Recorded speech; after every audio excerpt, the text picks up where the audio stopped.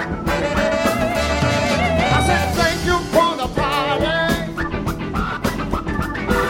but I could never stay. I said many things is on my mind, some words in the way. I want to thank you for letting me be myself again. I want to thank you for letting me be myself again. Come on, y'all. Come on.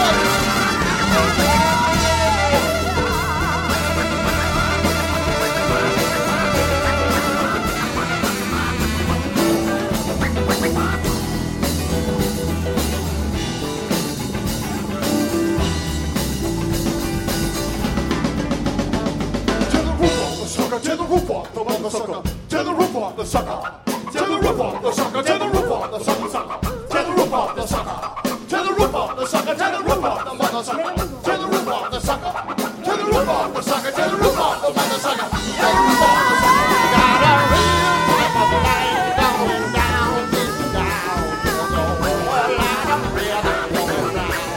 We got a real type of light going down, down, there's a whole lot of rhythm going round.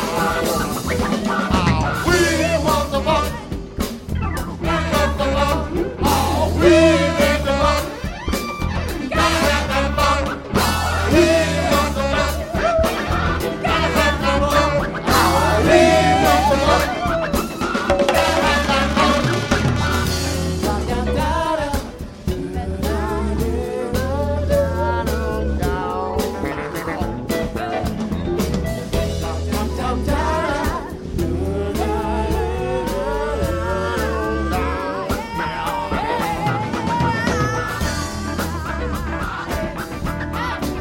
Give it to him, y'all. Come on. I want to see you give it to him. Let's go.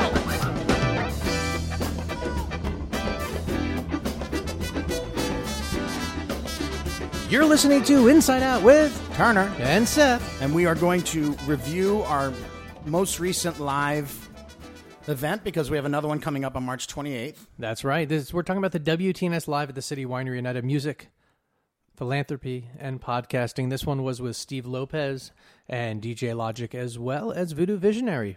And we'll talk more about that, but we have to get to a few things first. Our thank yous. Harrison Big Sullivan. thank yous. Harrison Sullivan, big time. He's been working on social media. He's been helping us with we're indexing the interviews more. He's just doing more and more work. And he also helps Rob, get dressed in the morning. But that's yeah, we besides the also point. and we also get excited when Humphreys breaks out Dire Straits covers together. And big thank you to Josh Thane, Wonder Dog Sound Studios, and JoshThane.com. Productions. By By the way, Migrant Worker, his band will be playing at Sweetwater 420 Festival. Yeah, that's right. And Robert Kwan, who is assembling this episode. Yeah, not only that, but recorded all of our WTNS lives up to this date. And Ira Gross, whose Matrix is the recording you will hear of Voodoo Visionary's music. But moving on, we are part of a family of podcasts called Osiris Pod. And it's a group of culture, like-minded cultural and music podcasts. We're partnered with Relics Magazine, who's been sharing our RJB's weekly wrap-up. So thank you very much for that, Relics. My review of Snarky Puppy's 2 concerts right here in this room of the Variety Playhouse will be in, I don't know what issue. Oh, Mazel Tov, Rob. Mazel Tov. And by the way, Osiris Podcast Network is not only music-related, but culture-related. Yes. And I also... in the past, we've talked about how we've put it together to benefit the podcasts, and that is true because traditional media ignores podcasts for the most part. I wonder why that is, Seth. Because we're rising and they're falling. But anyways, it's also to benefit you, the listener. So, Seth, Cash or Trade has provided us the first example of that. Could you? Yeah, let me tell you about that. Cash or Trade. So if you all have heard cashortrade.org, they are basically a secondary ticket market. They have been called the Airbnb of tickets. They help real fans like you all listening. They help real fans like you avoid scalping and purchase tickets for face value. Together, they are in charge. They're basically making a change in this industry, which is so badly needed. If you go to cashyourtrade.org/Osiris, that's OSIRIS. Yes, listen here, folks. You're going to get 25% off a year of the gold membership. Now, the gold membership comes with an option of receiving push and text notifications each time a ticket is posted. That you're looking for. So you can also reply immediately without delay, and the gain of the renew feature to bump your posts to the top of the list in increasing your post's exposure when you're looking for those hard tickets to get. So summer's coming. Now's the time. Go to cashyourtrade.org/Osiris and add the coupon code Osiris when you check out and get 25% off. You can help Osiris Pod and our network of podcasts, as well as get yourself into a good position for buying tickets for difficult shows. And speaking of difficult shows, before you move on, though, I mean, they've been on some of our other podcasts. I'll point out specifically where in future episodes. What is wrong? Well, you're popping right. You just get this a little. This is why I should have headphones. So. You should just. Anyways, moving on. Be prepared, and then you should have headphones, and then let's get in a fight, Rob. Perfect. People love that. Oh, yeah, really? Yeah. Wait, is your name Rob or is it Bob? It's Joey. Okay, Joey. Anyway, my group name is Ron. Why don't you do me a favor? Why don't you tell our listeners who? Well, no, because I'm on Twitter a lot, and I love watching people. No one is on Twitter. Tickets to tough shows because of Cash or Trade. Don't deal with scalpers.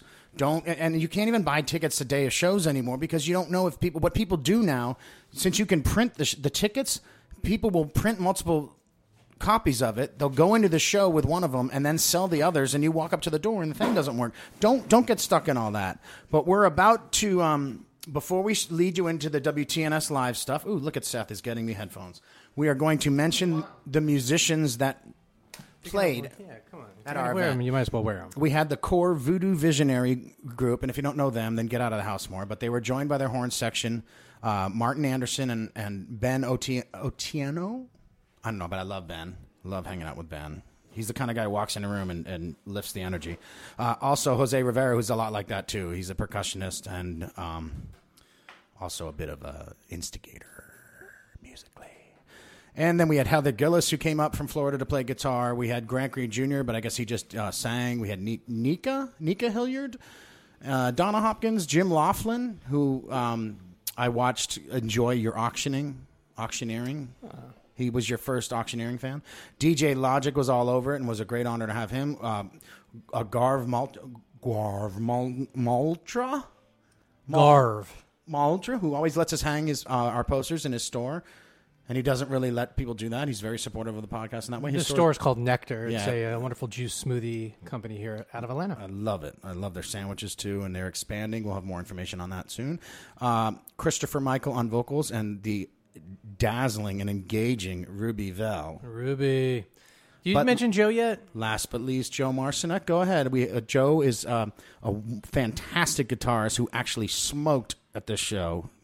And he is putting out an album. Yeah, he's got his another album. He's got a GoFundMe. Definitely check it out. It's all over our Instagram and our Facebook and all those things as well. We highly support Joe. He's an amazing musician and he's an amazing person. He brings people together. He brings other musicians together in a way like I haven't seen in a long time. Also, very supportive of the podcast on social media, which is very helpful because it's an uphill battle trying to make a podcast be successful. Mm-hmm. And on that note, if you have a business and you're trying to be successful, I highly recommend Polay and Clark. That's Polay Clark, 21st Century Accounting, folks. April is coming. Don't get screwed. Get Polayed.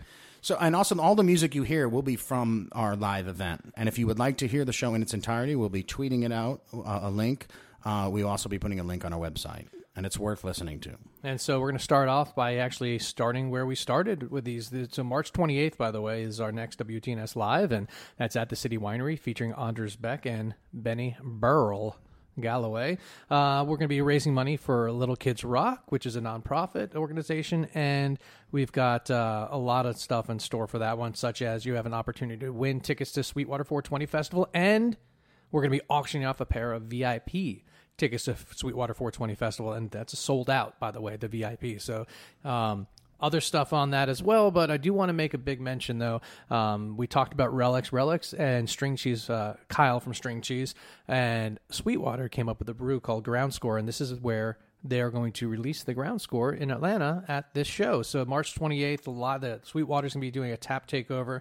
And so, yeah, we hope you can make it. But on that note, what we're about to play is from our... Yes, what we do is at the very beginning, we do the interview portion because some people don't want to see an interview live, so we knock it out. If you want to see us interview live, come early, come for the very start, and please be prepared to be quiet and listen because there are people who, believe it or not, want to hear us the interviews live. And you can take a listen. This is the majority of what we did. We're going to start with talking with Steve Lopez, who is Widespread Panic's tour manager. He had experience with Jerry Joseph, and, we're going to hear about it. Let's roll it right now. He was in Little Women. He was in the Jack Mormons, and they're about to. He had told me that they decided to go on the road, and they were going to go cross country for the first time in a long time. That he hadn't been traveling for a while, and they were going to go down south for the first time, and they were going to open up some shows with Widespread Panic, and he wanted to know if I wanted to come on board and tour manage him. And so I went home for a couple days, and I thought about it, and it was probably going to be one of the longest times I was going to be gone. It was for the whole year. It was like go down south, come out west, go down south, back and forth the whole time. But I said yes. And like in a week or 2 weeks, we hauled ass, and our first shows were actually opening up for Widespread Panic at Oak Mountain Amphitheater. And you kind of caught their eye rather quickly, did you not? Exactly. That same year, we did Oak Mountain. We made it out west again, and then, we played before or afterwards in Breckenridge, Colorado. And no, sorry, timeline. Let's rewind that. Where's Logic when we need us? We played New York City, and in New York City, the production assistant at the time, Eric Draper, who's been reunited with us because I got him back out doing merchandise with us, pulled me aside and said that he was about to venture off to Costa Rica for I don't know how long, and he wanted to know if it was okay for him to throw my name in the hat. And I said, wow. Got to talk to Jerry. Got to talk to Jerry first. So for the rest of the tour, I did not talk to Jerry. And I got brave enough that one day I was in Salt Lake City, and that day I decided that I was going to talk to Jerry, pierce my tongue. That way I couldn't talk back to him, or I couldn't say anything if he got mad at me.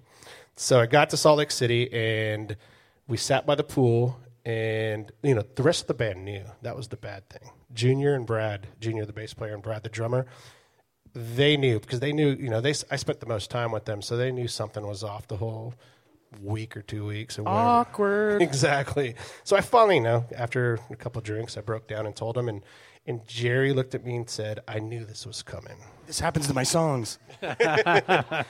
He looked at me and he started crying. He said, everybody leaves me. He did not. I'm just kidding. You guys bought that. Why? Oh, my God. But he did say that he did say that he thought that this was coming, etc. And he gave me his blessing. But the best part is that I think Mikey had already called him. And so did Gary Vereen, our longtime equipment manager and longtime crew member. They didn't want to take me away from Jerry unless it was cool with Jerry. So they had called him and asked him if it was cool. And Jerry already said yes. And I think maybe in a weird way, Jerry was waiting for me to talk to him. And the fact that I did, he gave me his blessing, and off I went.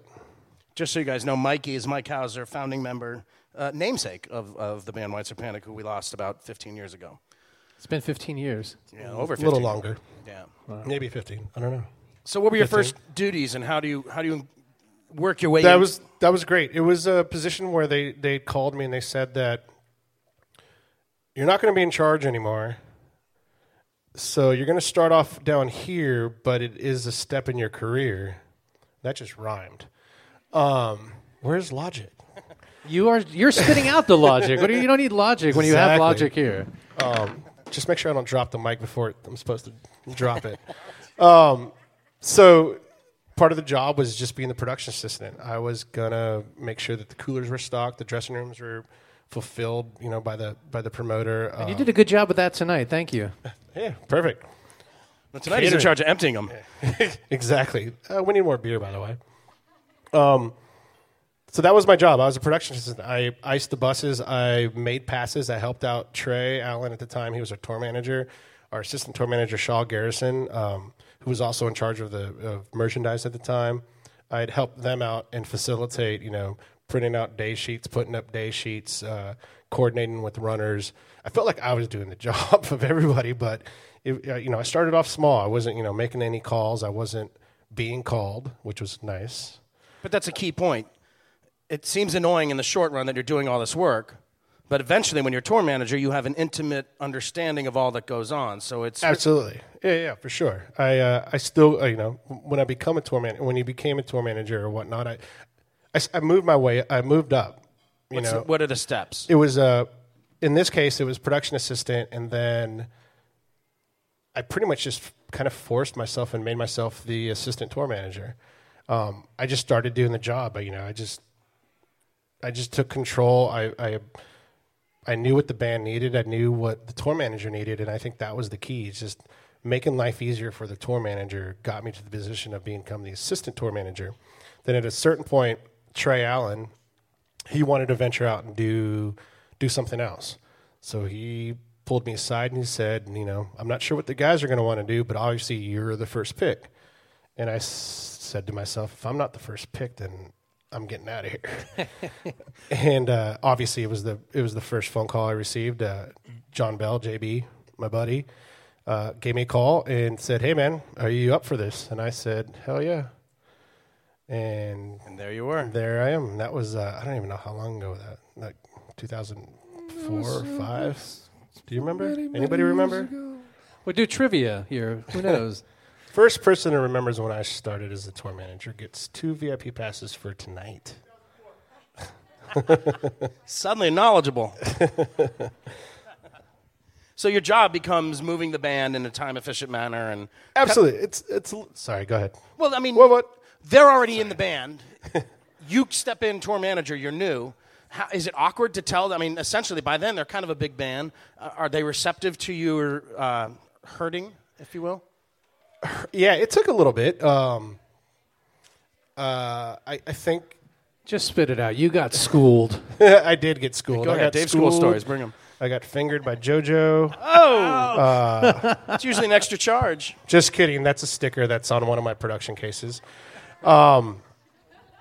So, no, it was tough. It was weird, but I feel like we're a big family. It's like we're a business, and besides being a band and a crew or whatnot, we're floating around as a business, We let people have fun. We let people do what they want to do, but just as long as they're getting your job done. And when I started as a production assistant, I think I gained everybody's trust to the point, where, I was around when they were talking business, discussing business. You become a necessity in exactly. a lot of ways. Yeah, and so it took a moment, but then after a while, it's the band doesn't move. The band, when you see the band Widespread Panic, I'm there. So people who text me, call me, and ask me if I'm there, just either ask me if you need a ticket, because if you're fishing, that's what you're doing. But I'm there. I'm there wherever they go. If the band it's. I don't think I haven't missed a show with them. Even radio events, anything. Everything, anytime the Widespread Panic is playing somewhere, I'm there.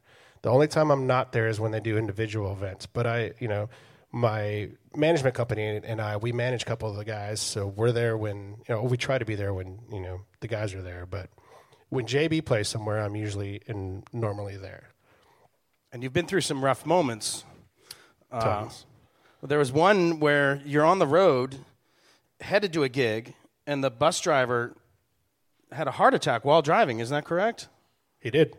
We weren't traveling, fortunately, or not fortunately, I'm not even sure how to say this, but could have been worse. Could have been worse. Could have been a lot worse. It was 2011 or 12, and I'm sorry, the dates just kind of all meshed together. We had a night off, and every tour that we do, we always try to do a big, huge band and crew dinner. I'll rent out a restaurant, a place as big as this, and we'll all sit down and we'll all have fun. And the band gets up and thanks everybody. And and the crew has a good time and all that. So we had it that night in Ames, Iowa, or in Des Moines, Iowa. So the next morning we all had to get up, and since it was a day off the night before, the buses leave they stagger. So the first bus leaves, and it's lights and sound, and they left at maybe 7 in the morning. The next bus left, and it was our backline bus that had our production manager. No, production manager was already there. Had our backline crew, the techs that you see on stage, our merchandise, and our merchandise girl. And thankfully, I'll get to it, she was there. On the way, maybe 20 minutes outside of Ames, Iowa, our bus driver suffered a heart attack, and in the middle of a conversation with Rachel Kellenberger, our merchandiser, and he leaned left, and the bus hopped the median, and it was on the verge of oncoming traffic on, I don't know what highway it was. And the serendipitous blessing was a couple nights before, we all stay up, and sometimes we all take turns sitting up front with the bus driver, because if you don't, it's just a wall, and you're just in this like tube flying down the highway. And Rachel had walked up there maybe 2 nights before and started asking, probably had a couple drinks in her and started asking him questions about buttons. And she happened to be up front when he suffered the heart attack, and she knew exactly how to stop the bus. Oh, wow. And it stopped. It crashed. Our bunks fell on top of one another. One of my guys, I think, suffered a broken rib, a couple broken ribs. 2 of the crew guys jumped up, pulled the driver out, started CPR, etc. And it was too late, but it was really weird. The show went on, sombering moment, and that was not our first. We've lost an LD before. He was just crossing the street to get food or something? He was. We happened to be in Austin, and it's a bummer, people. It's all right. We'll pick it up. We'll think of something great stuff fun here coming to up. say. Don't worry. So that happened, the bus driver, but years before we had an LD, we had a couple nights off, and he didn't show up to our Austin City Limits taping, and we all wondered why. People were giving up, thinking maybe he just quit on us, but he was crossing the street to get some food, going to a Wendy's. He had told his wife, it's like, hey, I'm crossing the street to go Wendy's. I'll talk to you after I get food, and no one could find him. 4 days later, we found him, or somebody found him on the side of the road, and he had been hit and run, huh? Hit and run. Till this day, we do not know who did it. So how do you keep morale up among your troops after these events? You got to go play a gig after you find these things out. I would say that maybe I'm not. If this was live, maybe the phone lines would start ringing right now to contradict what I'm about to say. But I feel like I want to make people happy and smile and laugh. So I'm the king of those too soon jokes or whatnot. And some people might say it's not appropriate, but for my That's what she said. For my crew, and for the people that I surround myself with, who are the best and they're professional, from production manager to merchandise to whatever, I feel like I make them laugh and I make them feel at ease, because if they need time to deal with it, I'm not going to yell at them or not pressure them. The main focus is to make sure that we're up and running, and the 6 guys that I tour manage are gonna do the job that needs to be done, and then we're just gonna work through it. And I remember specifically that night when our bus driver died or passed away.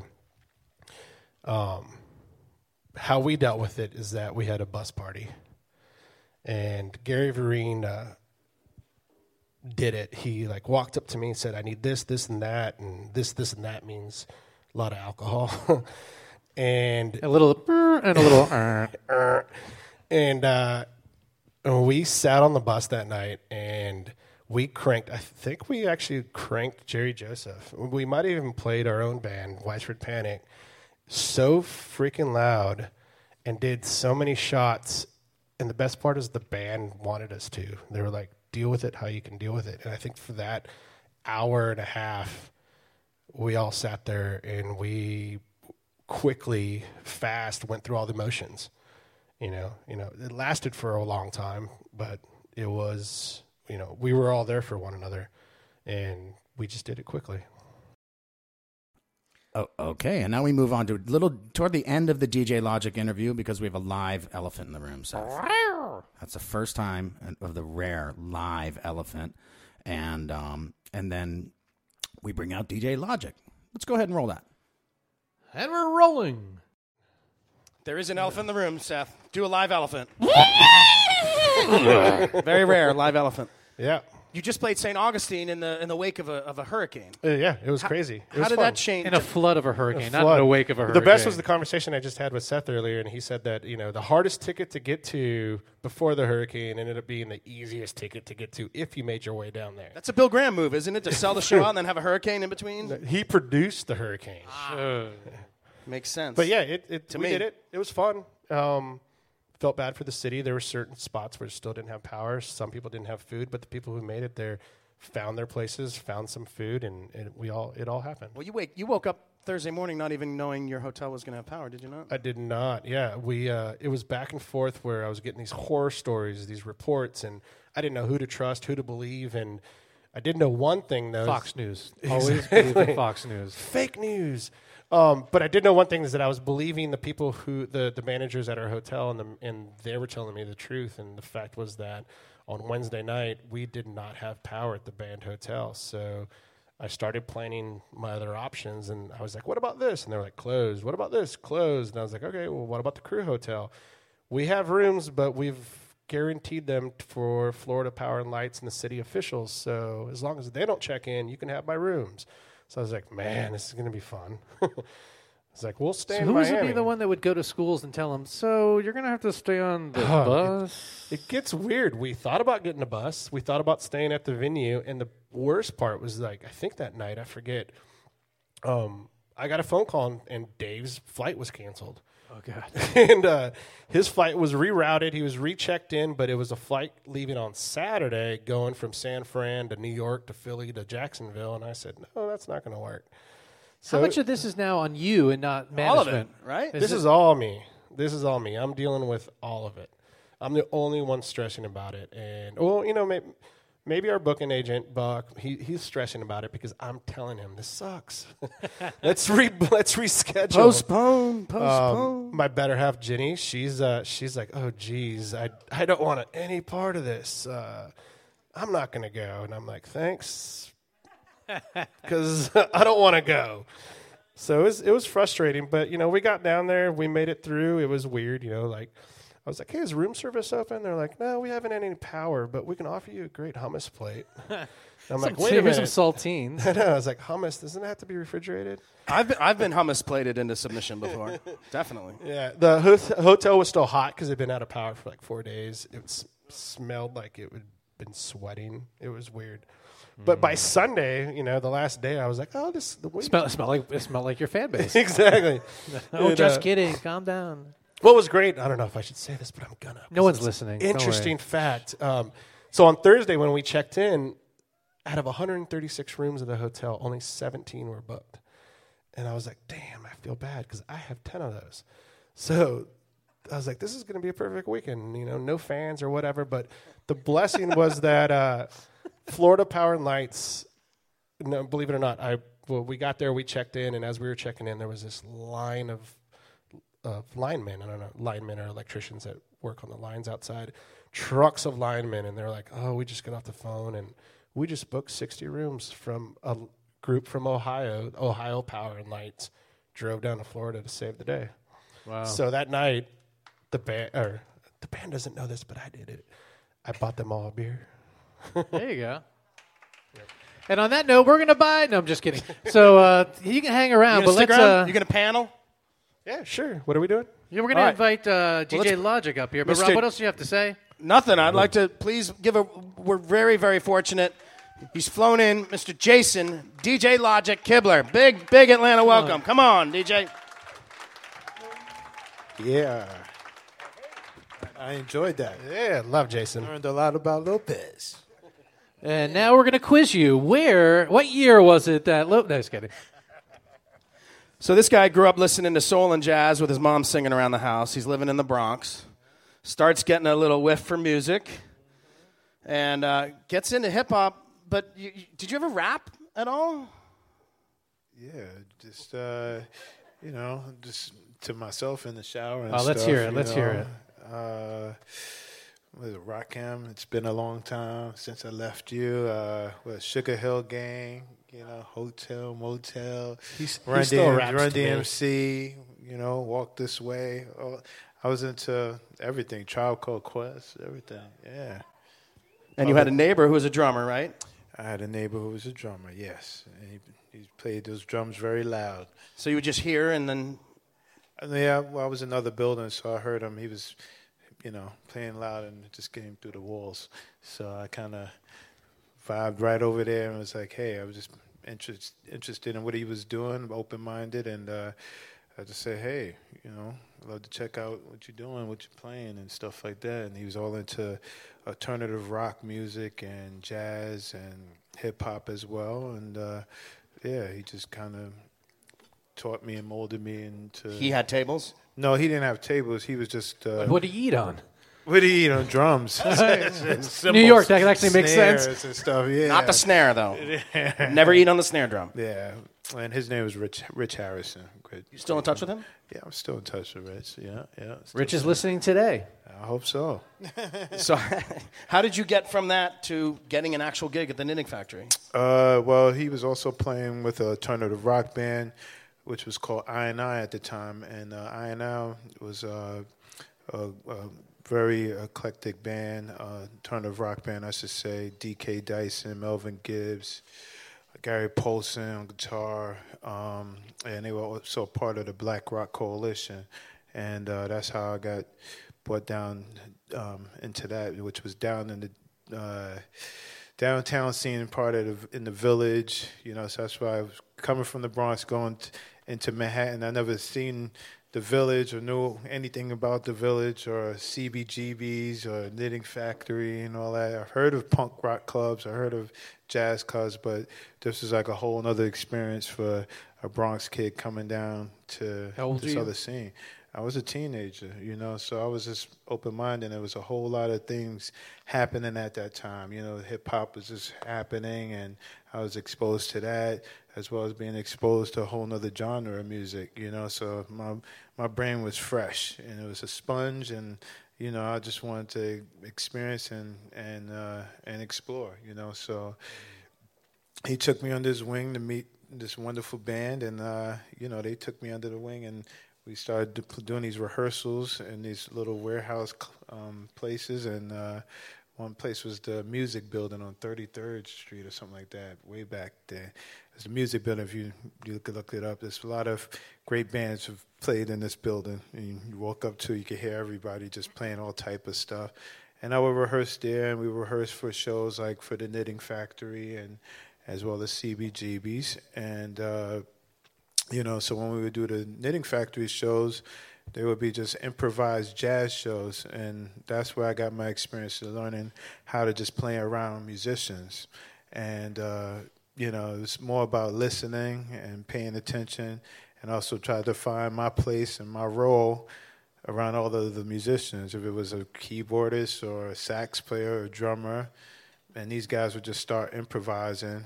And then, I would just be scratching my head sometimes, like, okay, because sometimes we'd be going out there. And I just kind of found my space to be able to do and my your thing. space is to use the... Space.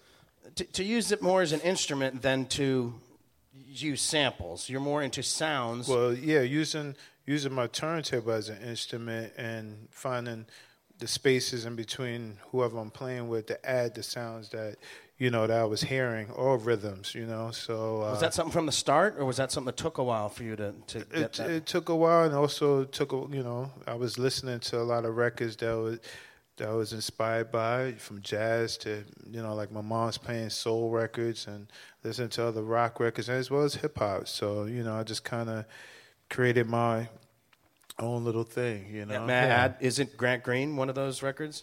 Grant Green. And we have his son here We tonight. do. We got Junior here. Later, Grant Junior. So, I love Grant. was there a DJ that you were looking up to at the time that really was doing this sort of stuff, or this is totally like you're going to the Knitting Factory and cutting your teeth on a whole new thing?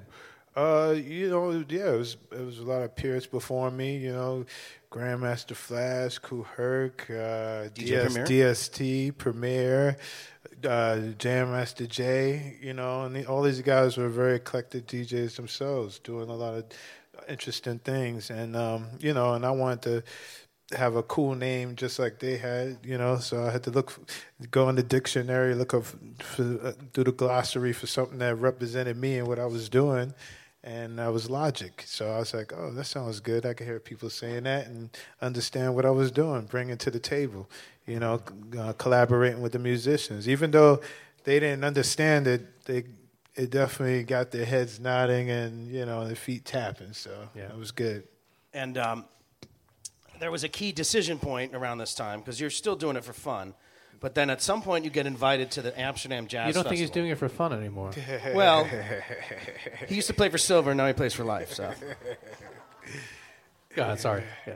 So what? How did you get booked to this Amsterdam Jazz Festival? And was it a tough decision to go to it? And then after that, are you looking at this? This is my profession now. Well, yeah, that was special for me because I never been out of the country and one of the places, Amsterdam, you know. Everybody's heard of Amsterdam, talked about Amsterdam. So, you know, and I was young, and the band was invited on this festival. It was the Knitting Factory Jazz Fest. And, I just went home and told my mom, says like, hey, the band's going to Europe. Do you mind if I go to Europe? And she was like, what? You don't have a passport. You have a... And she was like, who's this band? And I was like, oh... So, you know, I had to introduce Being loose about it, but she really wasn't into it at all, right? Well, she was just trying. She's more curious being a mother, you know. Maybe she was more worried about not the miles, but that the plane travels, but how high the plane travels. Yeah, that too. Going to Amsterdam. Yeah, that too, probably, you know. But yeah, once I got to Amsterdam, it just opened my mind up to a lot of beautiful things. So Amsterdam has a way of doing that, doesn't it? It does. So was it after that you met Billy Martin at CBGB's of Mineski Martin Wood? Yeah, I met Billy Martin at CBGB's Gallery. I was playing with Vernon Reed from Living Color. I was doing a project with him. Yeah, right on. Is this all before Wetlands stuff that you were doing? Around the same time. I was all around. There was a lot going on around that time. So I was head in, but it was all, you know, like I said, I was having fun, and it was wonderful just to be working with so many wonderful musicians. But I met Billy when I was playing with Vernon Reed, and Medeski Martin Wood had opened up, and then Billy and John and Chris, they were all hanging around, and they were watching me play with Vernon and saw what I was doing and what I was bringing to the table. And they just talked about wanting to work with me one day, and I just remembered that. And I met Liz Penta, who was their manager at the time, and I just exchanged info, and maybe like 2 years down the line, they hit me up, and they was like, hey, we'd love for you to come out and do this little series with us. We're doing this little residency at the Knitting Factory, and it was going to be a tribute to was one of their records called Shack Man, and they were doing Shack Man release party, and they picked a few different DJs, myself, Prince Paul, DJ Prince Paul, and who else? I think Jazzy Nice or something like that.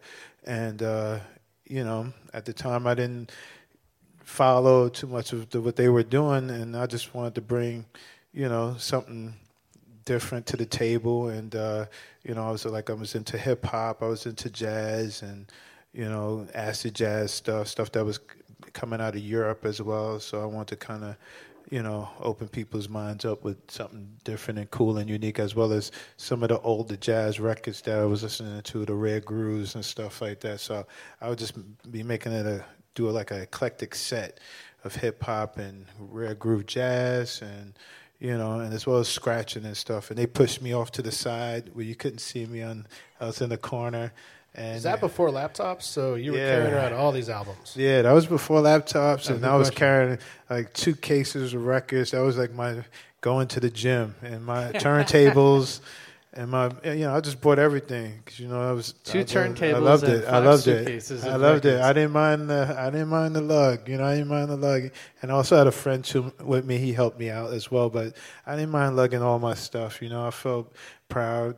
Just to be able to play in front of everyone and have everyone, hear what I was doing. But it seemed like the Medeski, Martin and Wood collaboration, you were known before that. That seemed to like open up all these doors for you. Yeah. And it's amazing to me that not only did you play with an incredible array of musicians, but you're kind of exposing their fan bases to scratching in a lot of cases too, whether it's Marcus Miller or the Grateful Dead. Yeah. I mean, there's got to be a level of intimidation to that. When you know some element of the audience is not immediately going to be receptive to what you're doing. Right. And that, that never bothered me, because when I started out playing at the improvisational jazz club, it was always people, kind of doubting and, it was, how you say, I can't think of the word right now. But, yeah, you could see people like, shaking their heads, doing like this. But I knew if I had them doing that, I knew I had their attention. I knew I was doing something, and I just look at it like, if it was like some food or something, you put in a little seasoning, and I was just adding a little seasoning here and there. I wasn't trying to change anything. I was just trying to, add something, that wasn't probably there that they wasn't hearing. And you work in drum and bass. Yeah, I work into Marcus Miller. I mean, that's right. I love that. I love drum and bass. And when I first heard drum and bass, it was in London, and I went down in this basement, and all I heard was bass. And then as soon as actually it's his fast beats, they were like 180 BPMs, 34. And then, they also had tabla sounds and stuff going on. It was a reggae, tabla, Indian. I was like, wow, this is great. And that also got me into listening to world music and everything, from Indian to Brazilian, Latin, everything. Well, Rob, that was pretty interesting, what I thought. I learned a lot about Logic, and I've known him. I mean, Logic played my wedding, for crying out loud, and I didn't realize a lot of the stuff he talked about there is really interesting. So we hope you enjoyed that. Now, for those of you who don't know, we're gonna. Marcus Miller is a wonderful, wonderful jazz musician, and DJ has he speaks of him. The Medeski, Martin Wood. We're gonna tweet out the records that DJ Logic plays on with him. If you don't know, please keep an eye out for that. We'll also throw it on our website, InsideOutWTNS.com. And we discuss Adam Deitch and Big Something in this, who have been guests. Adam was our most recent episode, and Big Something was a few episodes back. And although tonight Logic collaborates with Voodoo Visionary, here he talks about working with Big Something first. Oh, Big Something. Those guys are awesome. It was great to collaborate with them. And we played before in the past, and when it was time for them to do their thing, was no question I wanted to be a part of it. And it's great to see them doing so many amazing things right now. Is this the festival you're talking about? no, you did a studio thing with us. Yeah, I did a studio. Okay. I did a studio thing. Big Something. It's a band. No, I know Big Something's a band. I mean, I also know sometimes I'm called Big Something, but that's because my last name's Weiner. Yeah. Thank you. Yeah. Thanks for encouraging him. All right, I want to talk about Billie Holiday and Nina Simone, but Yes. there is a Grateful Dead thing that DJ Logic was present for, a Rat Dog show at the Beacon Theater in 2006. Yeah. This is the night Bob Weir met Donald Trump, and Donald Trump introduced Rat Dog, right? Is that correct? Was he running around backstage with whatever his paid wife is at the time? Everything just happened so fast, and for me it was a blur. But it was good, he came out, introduced, and we all said hello. And I heard he was like the great guy. He was hanging out with everyone backstage and just real friendly. He was Bob a great Weir? guy. He was good. No. He's a great guy. He was good at that time.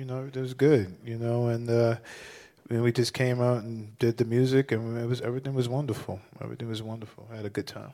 And another thing, you also like to play off of horns. Yes. If you want to be specific, 12/31/01, there's Scarlet Begonias with Willie Waldman, with Rat Dog and you. Yeah, Willie. Now, are you in that situation? Just go off and do your own, because you definitely we augmented beautifully. Yeah, we improvised too.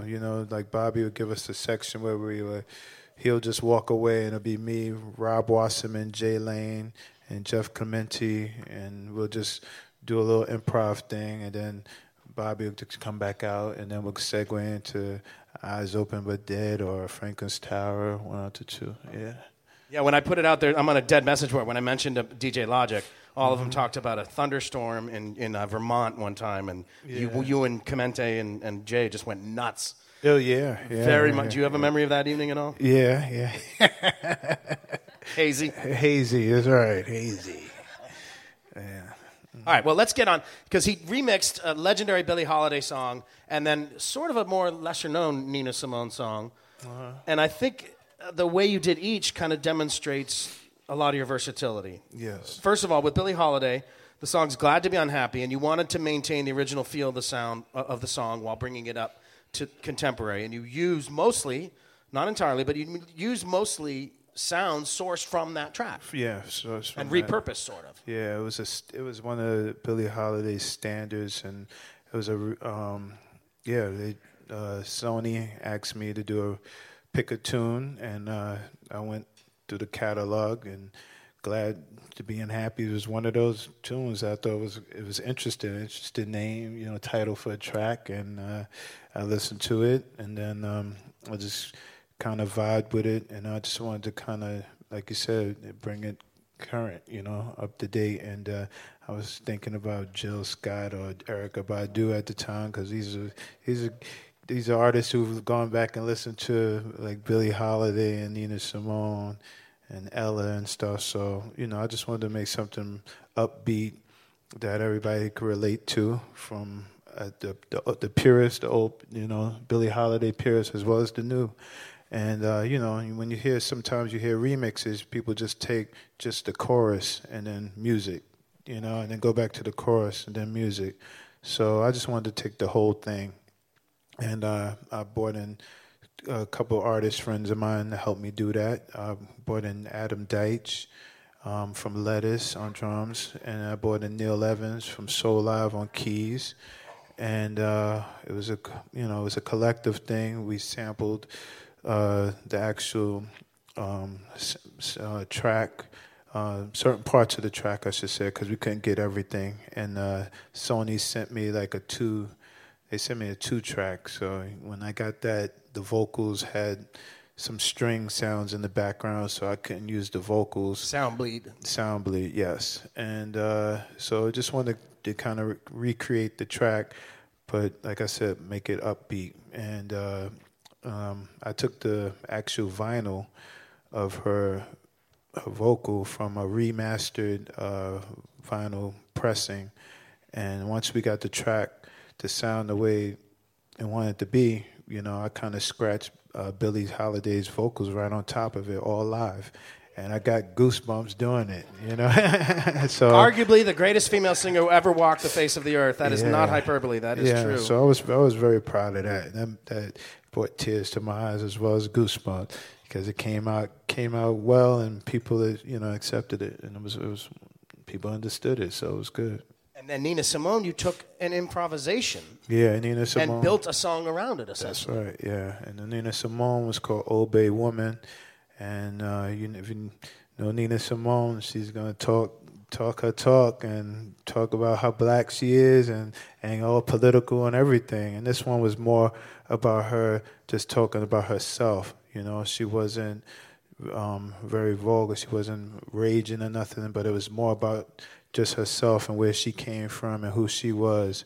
And it was no keyboards or nothing on there, so it was just her and percussion. And like I said, the song was called Old Bay Woman.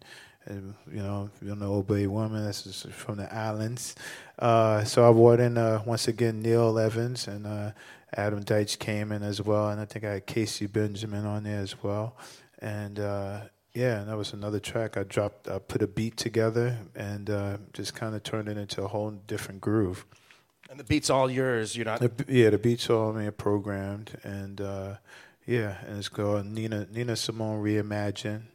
Same with the Billie Holiday Reimagine as well. Now we've got about 5 minutes left here that we can chat it up. So let's talk about the future here. What projects are you currently working on, and what's up in the what's on the deck? Yeah, you got the next CD in the works, right? Yeah, Project Logic is one of the next things I'm going to be working on. We just played the Newport Jazz Festival. How about And that? who's in Project Logic right now? Well, It was a reunion, wasn't it? well, it was somewhat. I couldn't get everybody, but I got cats that I love working with, and new cats who I'm just we just started working with. I had Keon Harold on trumpet. I had Mono Neon on bass. Who else? Vernon Reed played guitar. James Hurd on keys. Jalil Shaw on sax. Marcus Gilmore on drums. And it was a wonderful performance.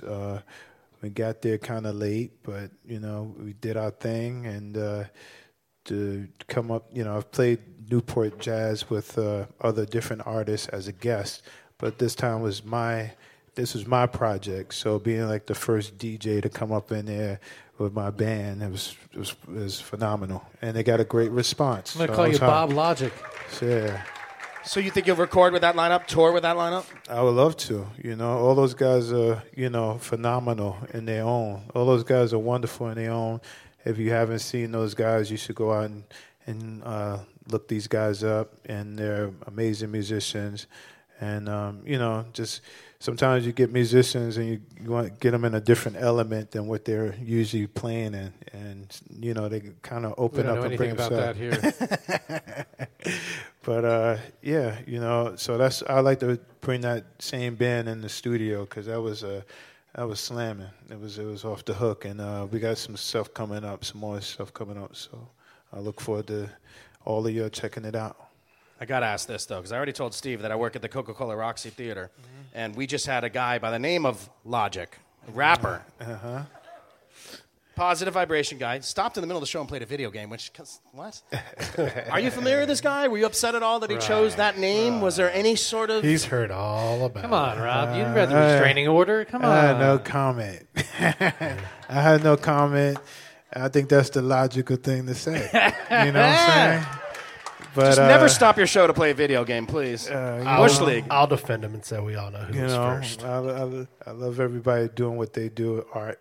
I love the art, and doing their thing. So, I just only know one Logic, that's it. That's right. But seriously, we are very, very grateful that you made the effort to come here. Thank you so much. Thank Please, you. once again, DJ Logic, Steve Lopez.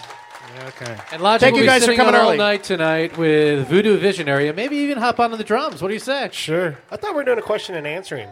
No? Well, yeah, we can do question answering. So there you go. It was a great, attentive audience and nice little chat. The interview portion is about an hour long, and it's I got a good feedback that people enjoyed watching us do it live, and so that's one of the reasons why you come early. But then after that, we have games. Seth is known from the Destination concerts and from Jam Cruise and stuff like that. He's really, really well known for coordinating and executing these games that often involve the musicians and always involve the fans, right? Yeah, that's right. So what Rob's talking about is different games. I have my infamous bingo. It's a name that tune bingo where you basically play some music, you find it on the bingo card, and you win prizes. We also do different things that are basically, look, if you like late night TV show and the shenanigans they do, that's what we're talking about. And so I'm going to leave it to that. And I have developed the name Rocktioneer. And I am your Rocktioneer. That's going to be yourrocktioneer.com. You going to let me introduce you? Do a more dramatic introduction? When? Just before the auctioneer part, to separate the games from the auction. And Sure. And to keep people in the room. I love Wild Man Steve, but you remember at the Christmas thing?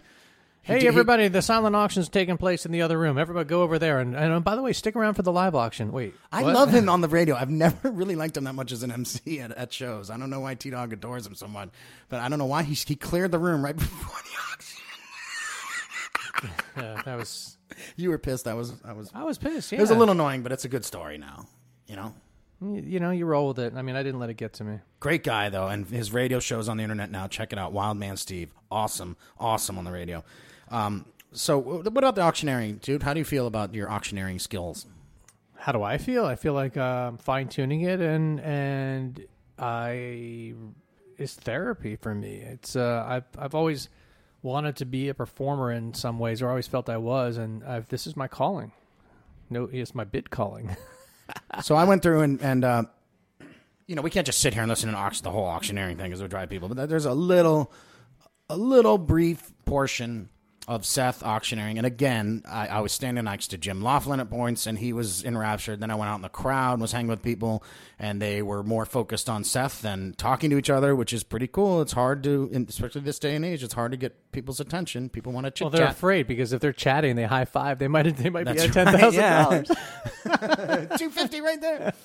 So here we go. Here's Seth auctioneering, and that's going to be the end of this episode because after that we're going to play Watermelon Man and Cold Sweat from the Voodoo Visionaries set. Yeah, and it was a fantastic set. I'm so psyched to be able to have Voodoo Visionary. This is the core and the crust of what WTNS Live is taking national talent like DJ Logic, pairing them with Atlanta musicians, and Voodoo Visionaries on their way.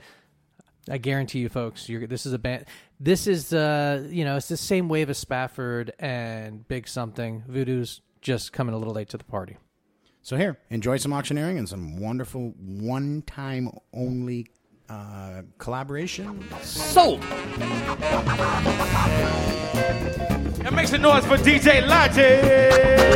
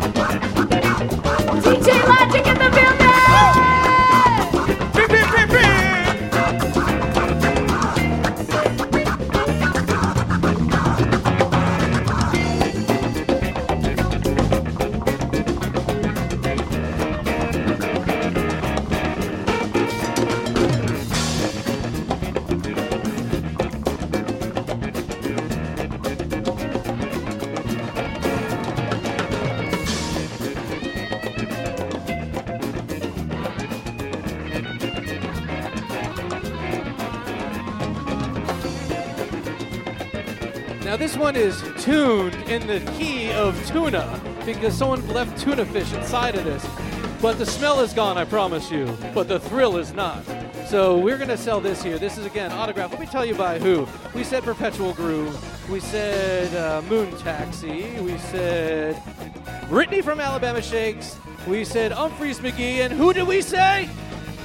That's right, in the sea of Bootsy! That's right, Bootsy Collins. You're not going to get this anywhere. This is a one-of-a-kind, beautiful, beautiful piece.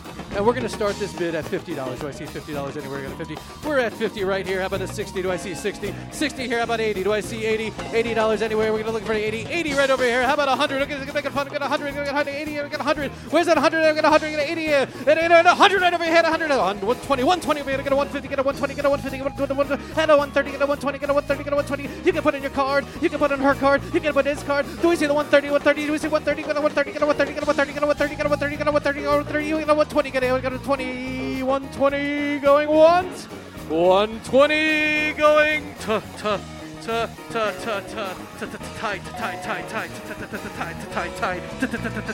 130, we got the 130. 122. All right, 122, but we see 125. She says 125. 125, get a 130, get a 130, get a 130. 125, get a 130, get a 130. 125, get a 140, get a 120, get a 150, 120, 160, 160, 125, 160, 100, 200, 120, 125 going once, 125 going twice, and he says, wait, there's more. Make it 130, 130 here. We got 130, get a 140, get a 130, get a 140, and a 130. We'll go 140. What do you say, 140? Gonna go 140? She says, yes, she's going to 140, but the question is, will you go 150? 140, get a 150, get a 150, get a 150, get a 150, get a 150. We got a 140 here. We're going to go once on that 140. She's kissing you. You know what that means. We're going to 160. Now we're going to 140, go to 140, go to 150. We're going to go 150. We're going to once on the 140, going twice on the 140. And are we going to go 150? Because we're about to, help me now and say it together now, sold. All right. Thank you all very much. The items here will be in the back. And again, thank you. We got the casino going the rest of the night. And who's coming up? Voodoo what? With a bunch of all-star Atlanta musicians and, of course, DJ! All right, thank you all. Give it up for all these awesome musicians who came out to play tonight. We're all here to support Inside Out, and we are here for you. If you missed the live auction earlier, there's some silent auction stuff back there. I don't know if the casino games are going or not, but thanks for your support.